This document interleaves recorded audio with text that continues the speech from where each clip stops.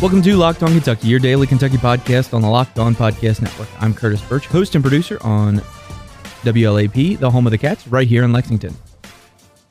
And I'm Kyle Tucker of The Athletic, and together, Curtis and I are here every day, Monday through Friday, talking to Cats. If it is a big deal to the Big Blue Nation, you can hear it right here on the Locked On Podcast Network. We got a jam-packed episode today, which is brought to you by Birch Sheet Metal and Building Supply. We'll tell you more about them in a bit. We got to preview the Kansas game. That's a pretty big one. We're going to look around the Big 12 SEC Challenge this weekend a little bit. We're going to discuss who got on the McDonald's All-American team, some Kentucky connections, obviously. We are going to talk about Kyle's piece with Jody Meeks scoring 50. I have a story on that as well. And then we'll wrap with a little football nugget that has kind of been circulating the internet. But we'll start with Kansas. Kyle actually was like Mr. Professional guy this morning and turned on the Kansas-Iowa State game. I didn't watch all of that live, so I rewatched that this morning to get a better feel for Kansas. And this is what's most striking to me. They're small. I mean, like they just run a bunch of guards out there. Yeah, well, and that's by necessity now because they've lost Udoka Azubuike, who he only played 9 games. He's out for the season with a wrist injury. That's a huge loss. He's a guy Kentucky recruited. He's a guy who played. I remember him first coming on my radar when he played on the Nike EYBL circuit, 3-4 years ago. I guess 4 years ago now.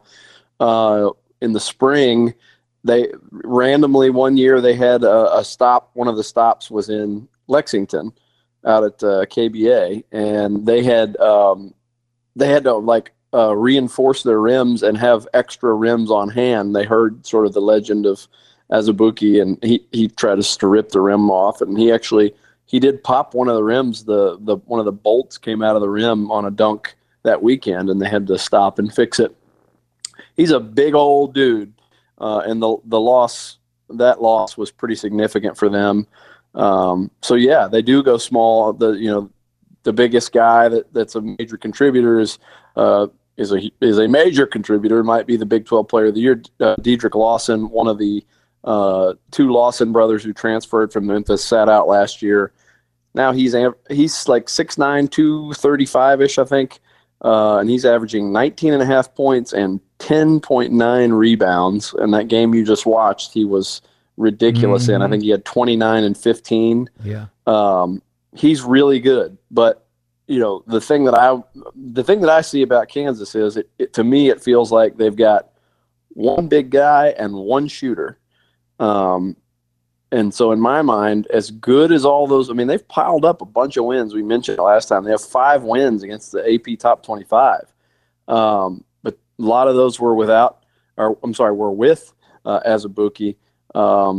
And seeing the way Kentucky's playing right now and matching them up, I feel like Kentucky's got a lot more. I don't know. Lawson might be the best player on the floor Saturday night, but is it enough? You've got Lawson as the big guy, and you've got one shooter, and that's LaGerald Vick, a guy that people should know. Kentucky sort of got in the mix with him late in his recruitment. 3 years ago, something like that. He's the only guy on the roster who's made more than 22 threes. He's made 58, and he's shooting almost 46% from 3. So he's dangerous. Beyond that, not a lot of threats. People, it's funny, this whole roster, not this whole, but a lot of this roster, Kentucky fans will be familiar with. Quentin Grimes is a 5-star kid, freshman, who Kentucky was heavily involved with. Really liked. Calipari tried to make a late push for him and did not get him. And he's had a really up and down season. He's been pretty inconsistent this year. He's a good player who can go off. He's a guy who scored 40 or 50 points a bunch of times in high school. But to me, like I said, Kansas has one big guy and one shooter. And, basically a bunch of pretty good players after that. And so I like Kentucky's chances in that situation, playing at home, especially in the kind of the role they're on right now. Yeah, and the other player I think is of note is Devin Dotson. he's their point guard, and so obviously he's important. But he's been playing pretty well recently, the way I understand it. But I don't know how many defenders he's gone up against that are the level of Ashton Hagans. So of course that's going to be a big matchup. And as Calipari discussed after the Mississippi State game, if you can get a point guard to kind of slow down the other team's offense and not let them get into it, then they'll be slowed down. And if Lawson can create a little bit, I guess, but if he can't get the ball in the post, he's not going to be able to score as much. I think that's probably one of the factors that Kentucky will try to do. I am interested to see, and I'll let you try to predict this, Kyle. Who do you think Lawson guards, and who do you think guards him? That's one of those where I feel like they need to play Nick Richards more, or Nick and or EJ Montgomery. I think it's going to take a little bit more of an athletic big guy and a little bit of a longer big guy. But maybe I'm wrong about that. Maybe they just want Reed Travis to use his sort of bulk and lean on him and beat him up a little bit. I think it's going to be by committee, but I'm sure they'll throw a few things at him. But, man, I mean, if you got one guy that's got any real size and length for Kansas and he can be a problem for you, I think Nick Richards can really affect him. At the very least, it's a luxury to have Nick playing with some confidence now, playing pretty well, and in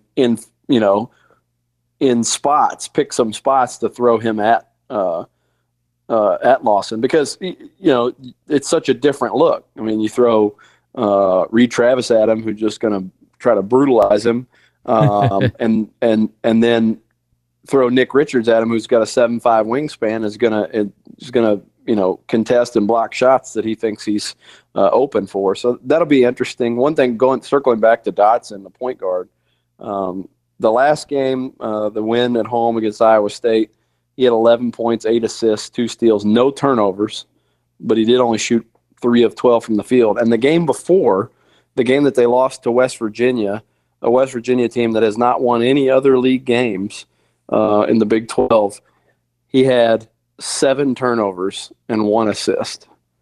And so if you're, I'm going to say Ashton Hagans defending him is going to be a lot more like West Virginia's defense that aims to turn you over than Iowa State's defense. So I think that probably bodes well for Kentucky, that he's at least susceptible to have a game like that where he coughs it up a bunch. And if that happens, I mean, if the dude has 5+ turnovers, I think Saturday night, then Kentucky wins that game.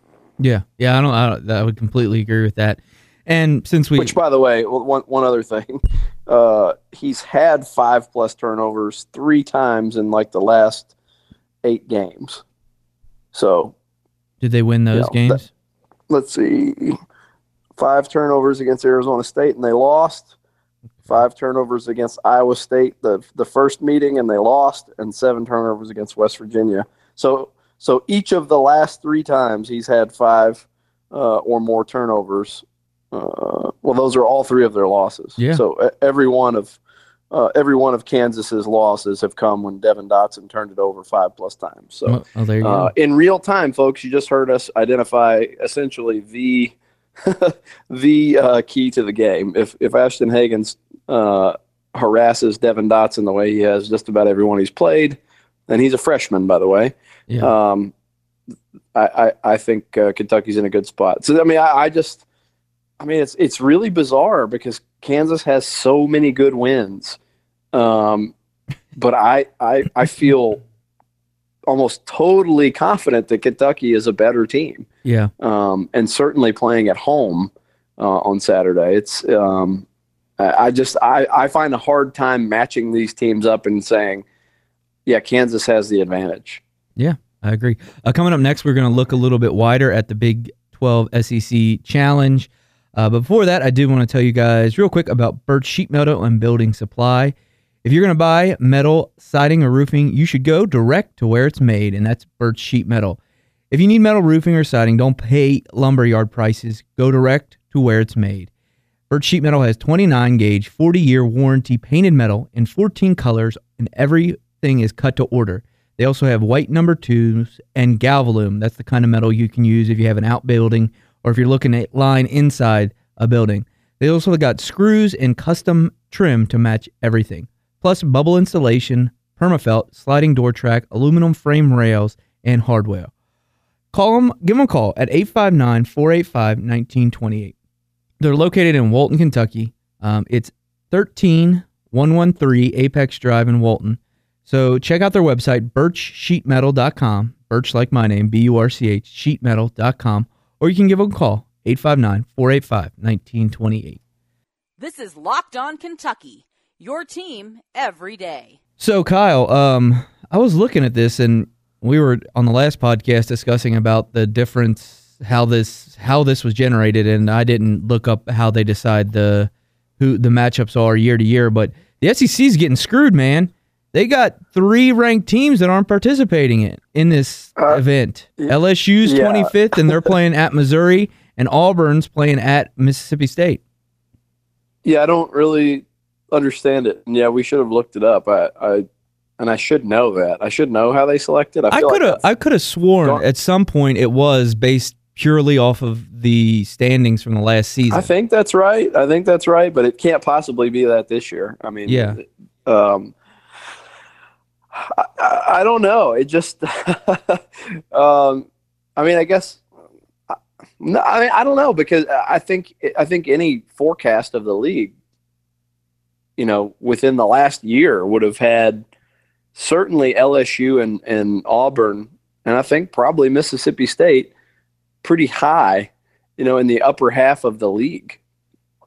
I mean, Mississippi State was close to making the NCAA tournament last year, I believe. Didn't they make the Final Four in the NIT? I don't know. I don't watch the NIT. I think that's right. I mean, they were right on the bubble. LSU, as we mentioned a few times here, they can be disappointing, but they've got, I mean, talent-wise, they've got 4, I think, 5-star players. And Auburn was co-champions of the league last year and returned everybody. I mean, that is really odd for that to be even allowed to happen, to not put your best foot forward in a showcase like this. I mean, the whole point of doing these is, to showcase your conference and hopefully, have some bragging rights. I mean, this event was one of the things that sort of, on the heels of the year before, where the league had a great NCAA tournament. Doing this in January last year was like back that up. It was like, okay, they won the Big 12 Challenge. This league is for real. I mean, that was kind of part of the narrative, helping reshape the narrative around SEC basketball.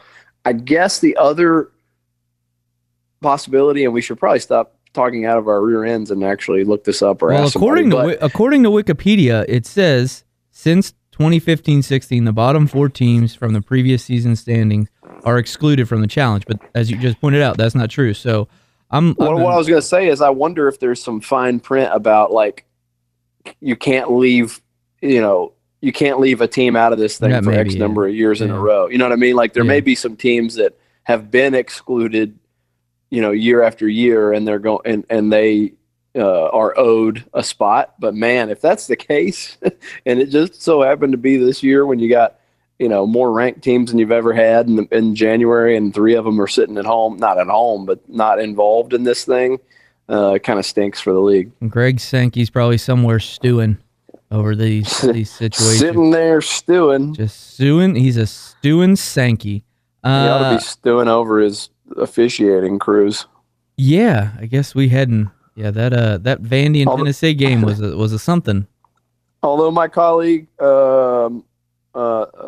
Seth Davis at The Athletic, who is much smarter than I am, and he's probably right. He said today on Twitter, like, that the call, based on the letter of the rule, the hook and hold at the end of the Vanderbilt game in regulation, was the right call. And you can quibble with whether the rule is stupid, and I think it is, or at least the emphasis on it and making it a flagrant foul.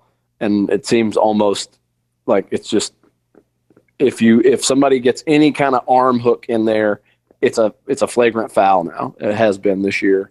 And I just don't buy that. Like, for one, I also don't buy, like, oh, he could have gotten hurt.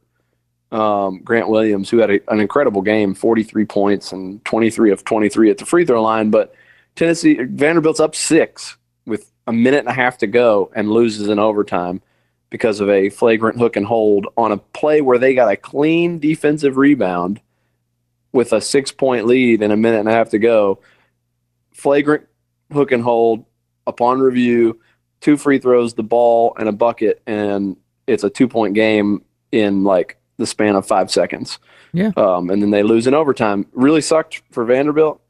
And I thought Grant Williams, as great as he played, and he's probably your front runner for SEC Player of the Year, I thought there was a little, I don't want to say acting, but he certainly added some juice to the way he fell, and he about killed himself doing it.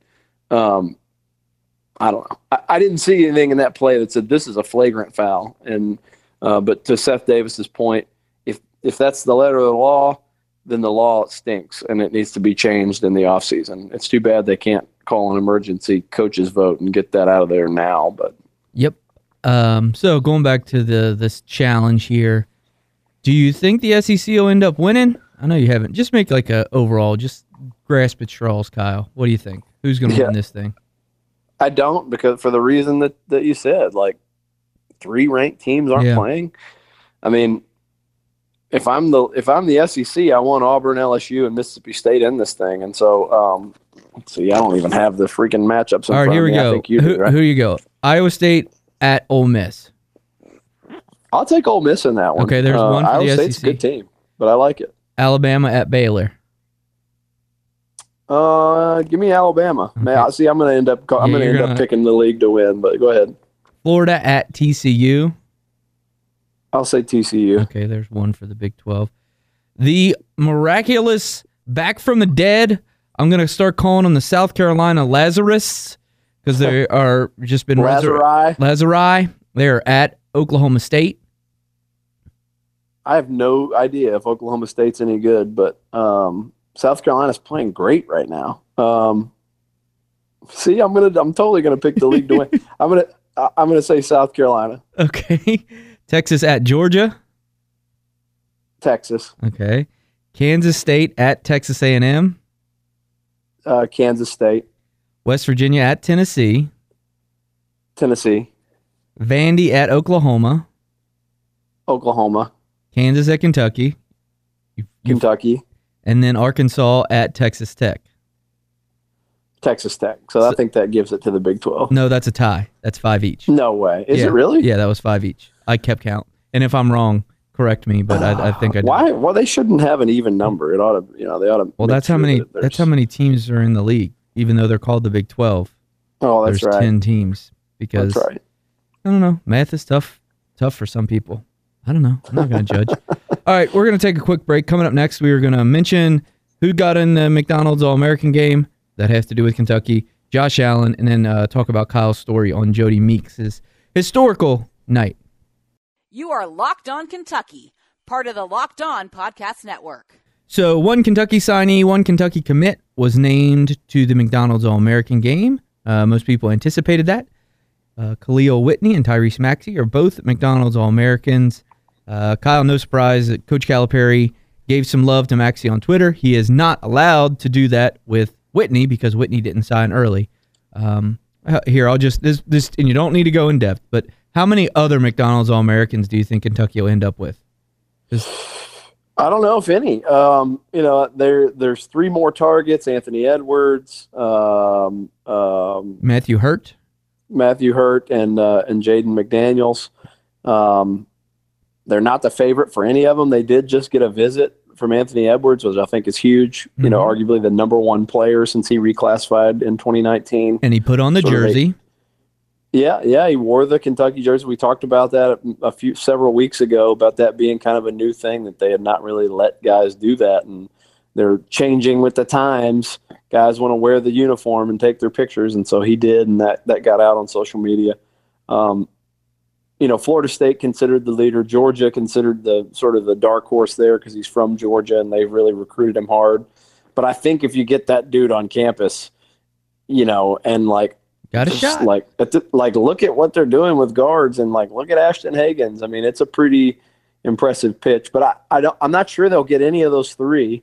Ben Roberts, our our friend who has been on the podcast a couple times, really does a great job covering recruiting in depth for the Herald Leader.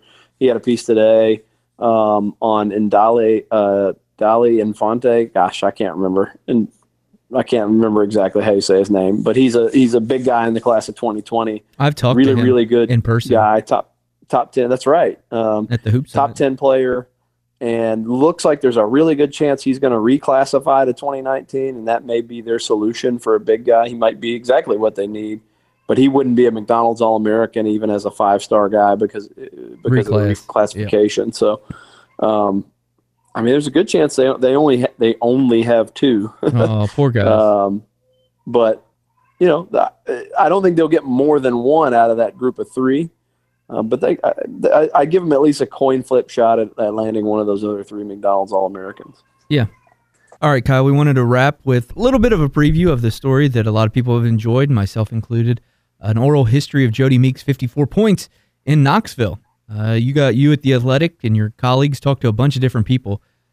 Well, I'll just ask this, and we'll let people go read it, but who was your favorite person to talk to for the story?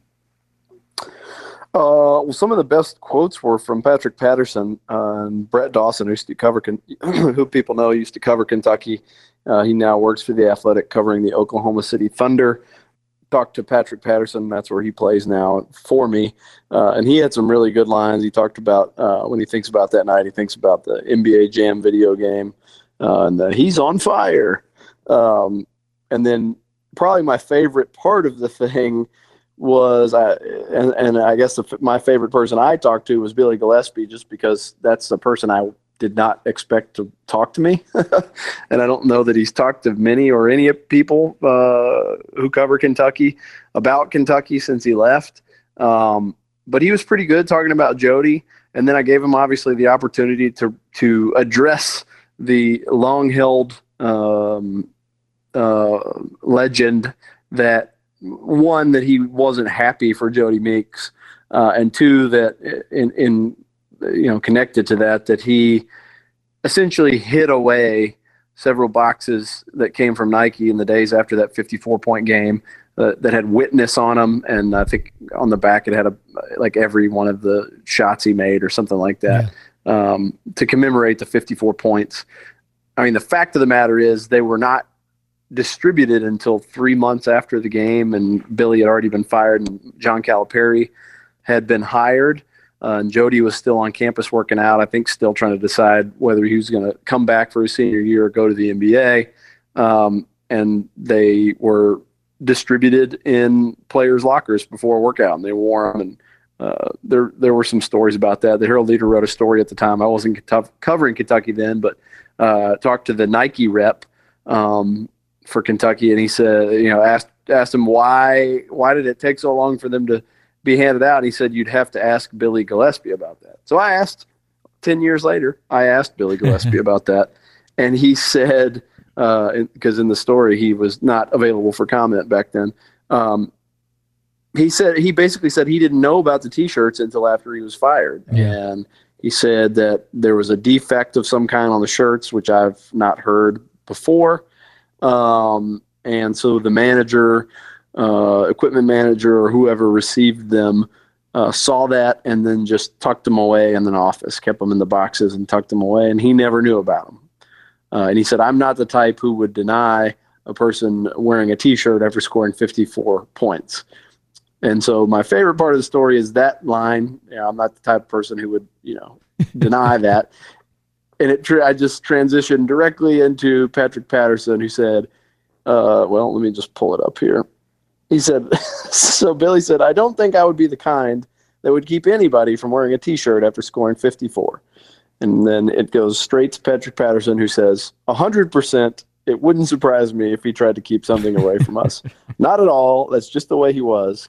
I can 100% see him trying to keep those shirts away from us, especially Jody, after his accomplishment. I thought that was pretty funny. That is pretty good. Yeah, and everyone should go read the whole story and subscribe to The Athletic. Well worth it.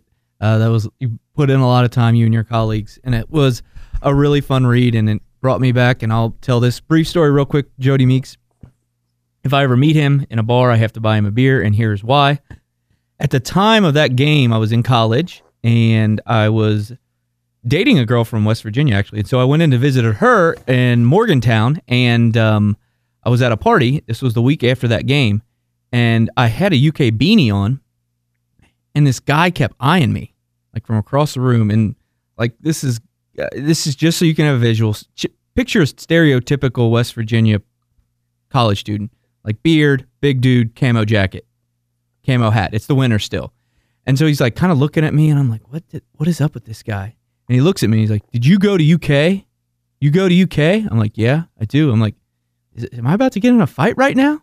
And like, this is where I got like a little freaky. He like unzips his jacket a little bit and starts to put his hand inside. I'm like, holy crap, what's happening?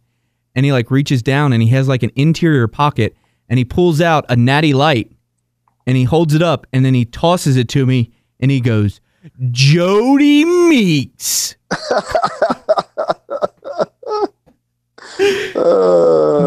That's great. Yeah, and that's my Jody Meeks. Got me a beer at a party store. So thanks, Jody. I'd imagine Jody Meeks got a few beers tossed his way that season as well. Yeah, I'm sure he did. But yeah, before we move on from it, I'll just say, as I'm trying to sell people on going and checking that out, and a bunch of people have subscribed to just today on that story, so that's exciting. I talked to, I think it's like a dozen or so people.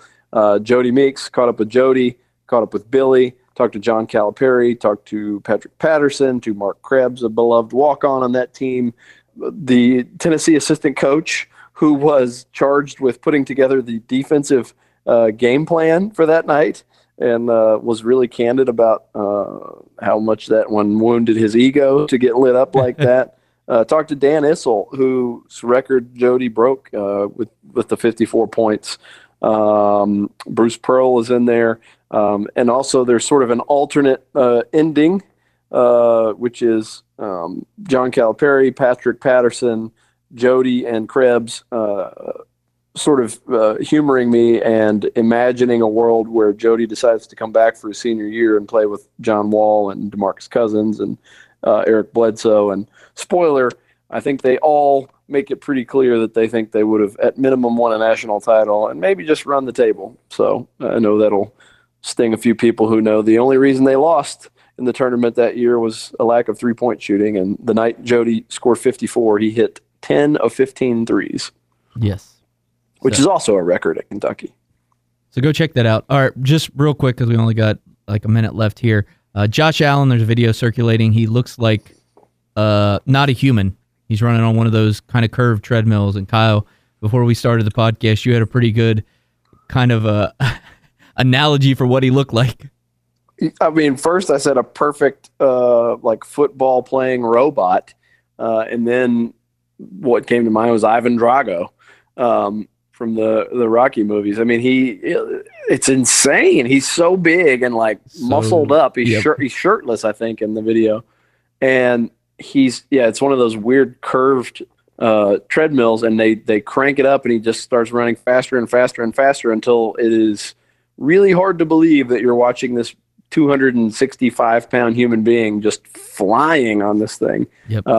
He's going to test really well, and as productive as he was, ridiculous as he was as a player on the field, I think that in combination with stuff like that, when he goes and tests, he's just going to keep climbing. Maybe he gets to the number one spot. Yeah, where he belongs and where he thinks he belongs. Shout out to East Kentucky Cat Fan, left us a review on iTunes.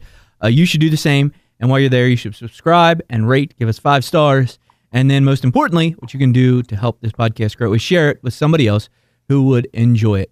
You can follow me on Twitter. I'm at Curtis Birch, BURCH. Follow Kyle. At Kyle Tucker _ATH. Follow the show at Locked On UK on Twitter and just search Locked On Kentucky on Facebook. Thanks again to Birch Sheet Metal for sponsoring this edition of the show. Check out their website, birchsheetmetal.com. Thanks so much for listening. We'll talk to you soon. You are Locked On Kentucky, available on Apple Podcasts, Google Podcasts, or tell Alexa or Google to play podcast Locked On. Don't worry, I won't finish. You get the idea. Are you okay there, Kyle? Or do you need to go? Hello? Hey, sorry, I was trying to mute the phone because one of my kids is screaming on the No. baby monitor. I heard you. Do you need to go or do you need to? Yeah, let me go check on her and then I'll Okay. I'll reconnect. Okay. All right, bye.